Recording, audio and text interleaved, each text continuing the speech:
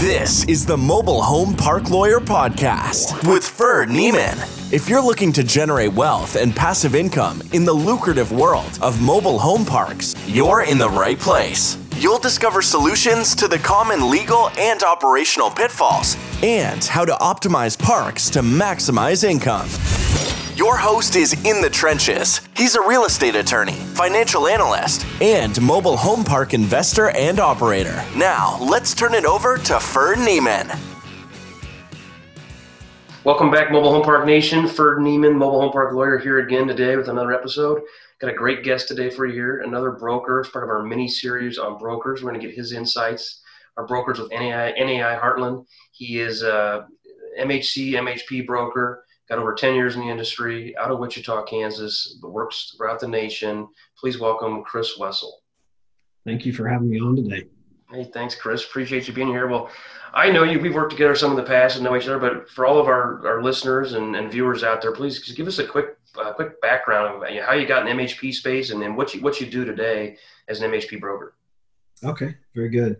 Let's see. So I started commercial real estate brokerage in 2006. And worked as a generalist at first here in Wichita, where I live. And a very early assignment was there was a buyer out there, and he wanted to make the jump from being a landlord of multiple single-family properties to purchasing a mobile home community. So I worked with him, and I had a lot of time back then, and I had a research background. So I made a database of 60 or so mobile home communities within a reasonable proximity of Wichita. And I just called them all one by one and asked them if they would sell. And out of that, ironically, we didn't get a transaction done with our purchaser, but there was one that he waved off and said, "This is too large. I couldn't purchase that." And so we turned it into a listing. And that was the first property of any size that I sold. And after that, I was kind of hooked. And so things were, it was kind of a trickle for a few years. And then I spent some time, kind of on both sides of the fence where I was really getting serious about the mobile home communities, but I still had other business. And since about 7 years ago, it's been almost exclusively, manufactured housing for me these days. So. That's great. So that's, I've been in the business in some facet about 6 years. And I tell people if I'd have done it 2 or 3 years earlier, done it full time, 2 or 3 years earlier, I'd probably retired by now. You did a good job of, I think, getting in early. There's so many people coming in the space in today's environment. Is that what you're seeing? Is lots of new entrants and from the buyer side? Are you seeing any new entrants from lenders or brokers, or what's your kind of current view on the asset class? You're right. I think there's a lot of people getting in. There's definitely, we see new buyers show up. I would say somebody lands on my doorstep at least once a week, and we gather their info and try to figure out what they're looking for and if we can match them to any property that we have. So yeah, definitely new entrants there. We haven't seen a lot of new attorneys come to the marketplace as specialists, so I think that's the news that you'll like. That's good. Yeah, we're fine with that, right? Yeah. And then the broker specialty. There's some barriers to entry, but, I do see some people kind of getting deeper into it than they used to. And so I think you'll still see some growth and some variety coming into the marketplace in terms of brokers that are out there. As far as the new buyers, are you seeing a mix of, small, buyers? I'm looking for my own park for me, or are you seeing more of, I've got a $50 million equity fund and I'm trying to take over the whole state? What do you see more of? I think the most common profile is somewhere in between. A lot of the ones that are coming in, they are raising investor funds, and that might be friends and family or what I call country club money, acquaintances, or it could be something a little larger than that. But I would say that's maybe the most common profile of people coming in. Got it. Now, how does a new buyer get your attention? I know you've got a lot of buyers on your list, and if I've closed 10 deals, you're going to be more likely to probably work with me than the guys close 0 deals. The guys close 100 deals, even more so. So if I'm looking for my first project, how do I get your attention to be taken seriously? I always say that the first one is hard. and not related to factors that I can control. The property type, the lenders do put a significant part of their underwriting on experience, and but you got to get that first one. I think, I have seen some people that as they came into the space for the first time, they might have purchased that first community with cash, and maybe they purchased something smaller, just to, kind of get that resume, check the box of experience. Right. And, seller financing is another way to do that. I think that pursuit can be, kind of elusive. There's lots of people that want that, and we have a limited number of sellers that, it makes sense for. But I would say that's something to keep in mind on that first one. And as far as interacting and other guys in my business and ladies might say something different, but I always think that, let's start by email. If there's a property they see and they inquire, send us the confidentiality agreement. We'll send out the property info. And our goal, when we put together our marketing packages, is to have 95% of the information that you would need to write an offer. Basically everything short of due diligence itself.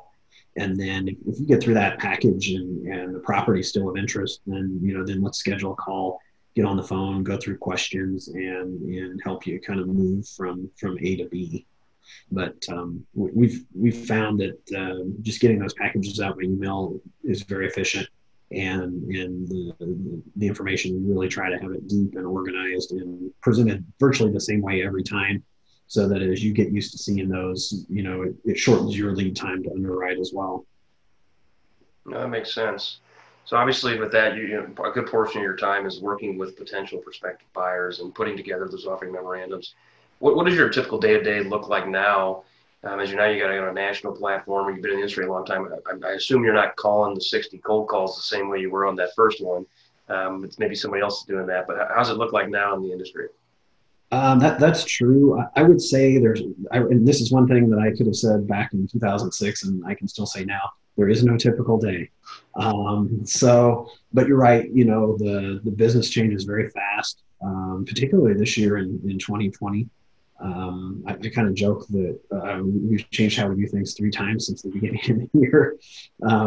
But yeah, you kind of have projects that move through different phases. I do spend quite a bit of time making sure we have our marketing materials correct. And, we're backed up with a really qualified design staff, but, we have to get them the right data to put in there, and they're the ones that make it visually appealing. So marketing materials, and then just moving properties through the sale process as far as getting them ready for market and working with that seller.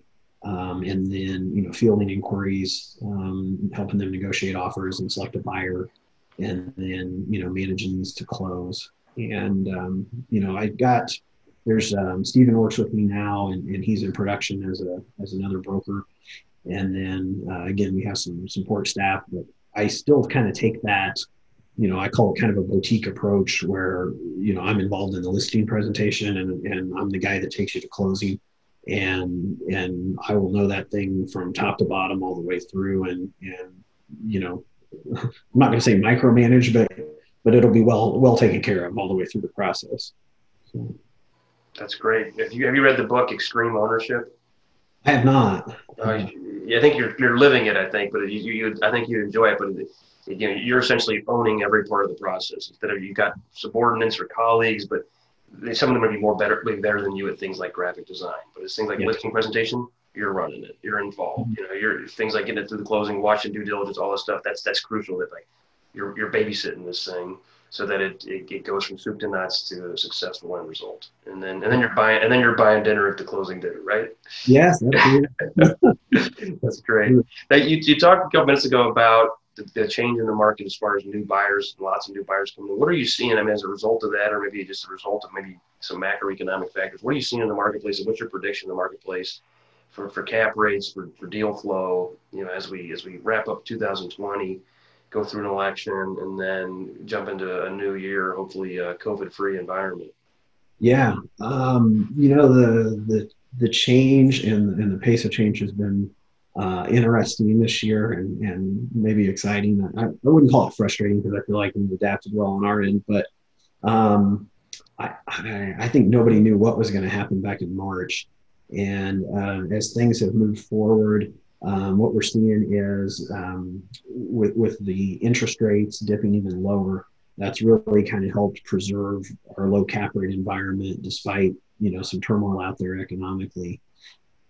And so I would say I would look for that to continue. We don't see any immediate uptick in interest rates forecasted that I've been told about. And as far as deal flow goes, there has been great deal flow to the marketplace. I think we were in a little bit of a drought or the doldrums in the summer as people were trying to figure out what to do. But for whatever reason, we're seeing some sellers get off the couch and deals come out. And we've seen that at our shop, and I've heard from other agents out there and other buyers out there that they're happy with the amount of product they're seeing come to market. Or even off market. So.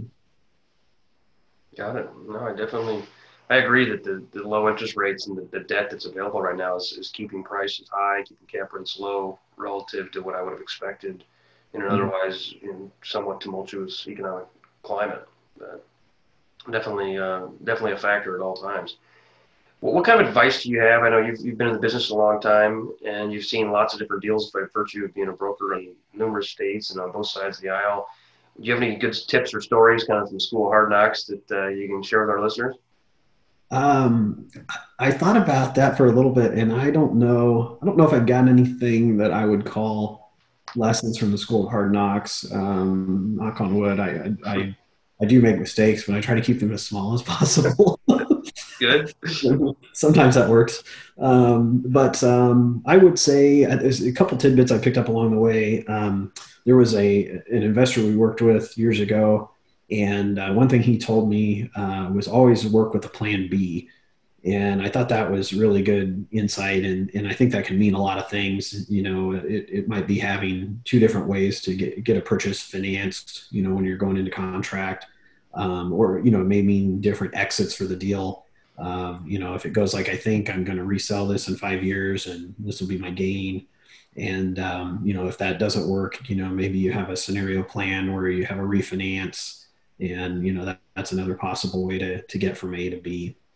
But I always thought that was kind of good, fundamental advice for anything, business or real estate related. And then the other thing that I've picked up, I think along the way, and I kind of use this in my personal investing. I don't buy mobile home communities just for the sake of trying to keep things clean. That when we call you, we know we're always being brokers and not not trying to buy something that you want to buy. But I've done some industrial investment and single family, and I kind of like to look for mismatches between risk and reward. And so myself, I'm a moderate risk taker. And so I look for things that might be moderate risk, but might have a, above average return. Maybe the market has misjudged that asset. Maybe we can match it with very opportune financing. And that sometimes lets you, earn returns maybe more in the cowboy investor department without, taking on those risks. So. No, that's good. I think Sam Zell has a similar concept on asymmetric risk reward balance, and like that guy knows what he's doing for sure. So I think that's definitely a good idea. Lots of good advice there. Any other tips or strategies that you can share before we part? Otherwise, I'll let you go. But this has been good. I think I think people just probably keep watching the market and looking for opportunities on properties.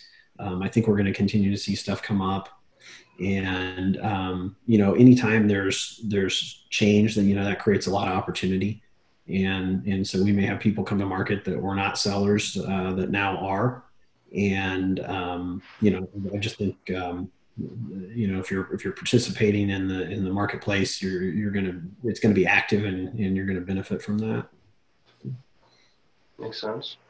I forgot to ask you, what do you think is the best part of your job and the worst part of your job? You can't just say the closing table. Fair enough. So there's a lot of things that I like about the business. I really do enjoy what I do. I enjoy the travel. I enjoy the flexibility. I kind of joke that, I can work any 65 hours a week that I want to. The challenge, the risk reward. I like the people. And it's kind of funny I like to say in the manufactured housing business, even if you're really, really great at this, it's hard to develop, too much of an unhealthy ego. And so I think that kind of means that, all the people we work, not all the people, but the lion's share of people we get to work with are really good folks to deal with. And so those would be several things I enjoy about it. I'd say and this one's kind of a nod to the folks out there that are on the ownership side or getting into the business to be on the ownership side. I think one advantage you have there that you don't get in the brokerage side of the business is that, as you get more seasoned, you get your team in place, you get your properties acquired. And, if you want to take a few days off and go play for a while, rent still comes in, your team's still at work. And, although there's more than one of me now doing this, brokerage really, it's a direct result of time invested. That's not the only factor, but, it's not a deal where you get to coast at some point. It's a very active job. So, right. So I would cite that as a downside, but I'm at peace with it. So. If you get paid per transaction, you always got to get another transaction. But as long as you got the funnel full and you're doing the best on top of your field, and that's legal stuff's the same way, right? It's like you need a new client tomorrow if the client dies today, right? You always need to kind of fill that funnel. But yeah, as on the ownership side, yeah, definitely can get some of that. They call it mailbox money, but this isn't a triple net lease Walgreens investment deal. Those kind of deals are mailbox money. There's a little work that goes into running an MHP, as we both know. But yeah, I guess you're kind of in the same boat. There's no billable hours on the golf course, right? Right, exactly. So yeah, well, there might be. I'm not a good enough golfer to get on those tournaments, but I think a lot of deals are made on the golf course. But Kris, thanks again for coming on. How can people find you? I know how to find you, but how do you want people to reach out to you? Sure. So all of our contact information and our listings and our transaction history are available from our website, and it's naimartins.com /MHC. And Martins is MARTEN as in Nancy, S as in Sam. So we spell it a little different. But if you go to the website, I'll have our contact information and get a look at some deal flow as well. All right. Sounds great. Thanks, Kris. All right. Thank you for having me on. You've been listening to the Mobile Home Park Lawyer Podcast with Ferd Neiman. Ready to learn more? Go to www.themobilehomelawyer.com for free resources and materials to help you succeed. If you love the podcast, go to Apple Podcasts, give us your review, and subscribe today. Thank you for listening. Neither the Supreme Court of Missouri nor the Missouri Bar reviews nor approves certifying organizations or specialist designations. The choice of a lawyer is an important decision and should not be based solely upon advertisements.